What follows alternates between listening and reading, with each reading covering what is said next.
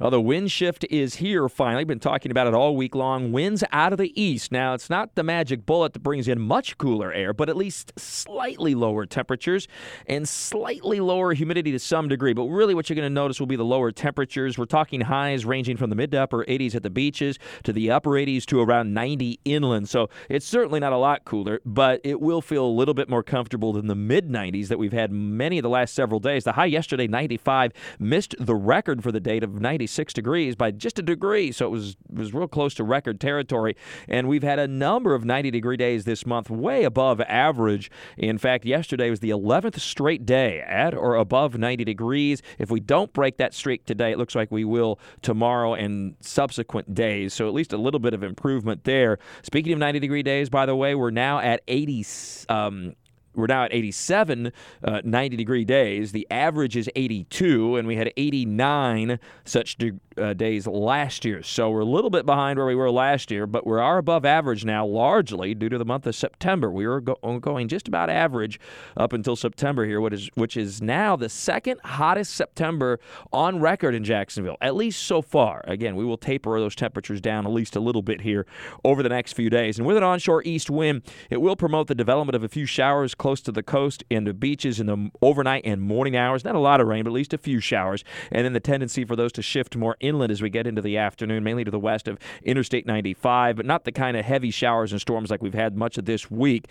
And yesterday, storms that dumped 2 inches of rain on San Marco, 1.33 inches at the International Airport. It was the I-95 corridor that lit up yesterday. You didn't have to go very far east or west to find nothing at all or very little, but locally heavy downpours. Well, that becomes more of a shift to coming in off the ocean now over the next few days, and rainfall amounts as a whole not near as great, and many, many hours that are going to be dry. Some neighborhoods still in need of some rain now all of a sudden, and I don't see widespread rain anytime soon.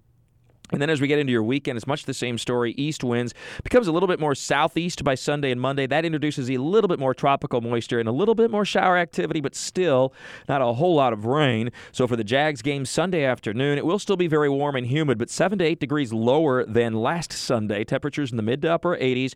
There'll be that breeze out of the east-southeast. There will be a chance for a few showers, especially in the morning into the early afternoon, so maybe up to kickoff or so, give or take. And then most of that shower activity should shift to the west of the stadium on inland, in other words. Temperatures generally in the 80s during the games. Still very warm and humid, but not as hot as what we had to deal with last Sunday. In the tropics, all is quiet overall. Low pressure will be developing over the North Atlantic and also between the Bahamas and Bermuda. Both of those have some potential for tropical development, but it looks like they stay out over the Atlantic. So as long as that's the case, no big deal. Tropical wave is pretty active moving across the Atlantic now, about 300 to 400 miles east of the Caribbean, but that goes into an area of high shear over the next few days, so any significant development, or at least long-term development, does not appear likely with that one. It's still looking at the end of September into early October for maybe some problems in the Gulf of Mexico and or Caribbean, but that's a ways away. More Talking the Tropics with Mike. And then remember Convoy of Care today at the St. John's Town Center, right outside Maggiano's, that little roundabout there. You don't even have to get out of your car. Pull up there, park briefly. We'll take the water out for you, and then you can take off just as quickly as you came in. Again, we are looking only for water for this particular drive for North and South Carolina. We'll be heading off early next week northbound on I-95 to deliver that water that is so badly needed as we continue to try to help victims of Hurricane Florence as the storm moved into the Carolinas last week. Of course, flooding still ongoing. With all weather all the time, I'm Chief Meteorologist Mike Burrish from the CBS 47 at Fox 30 Action News, Jack's First Alert Weather Center for News 104.5 WOKV.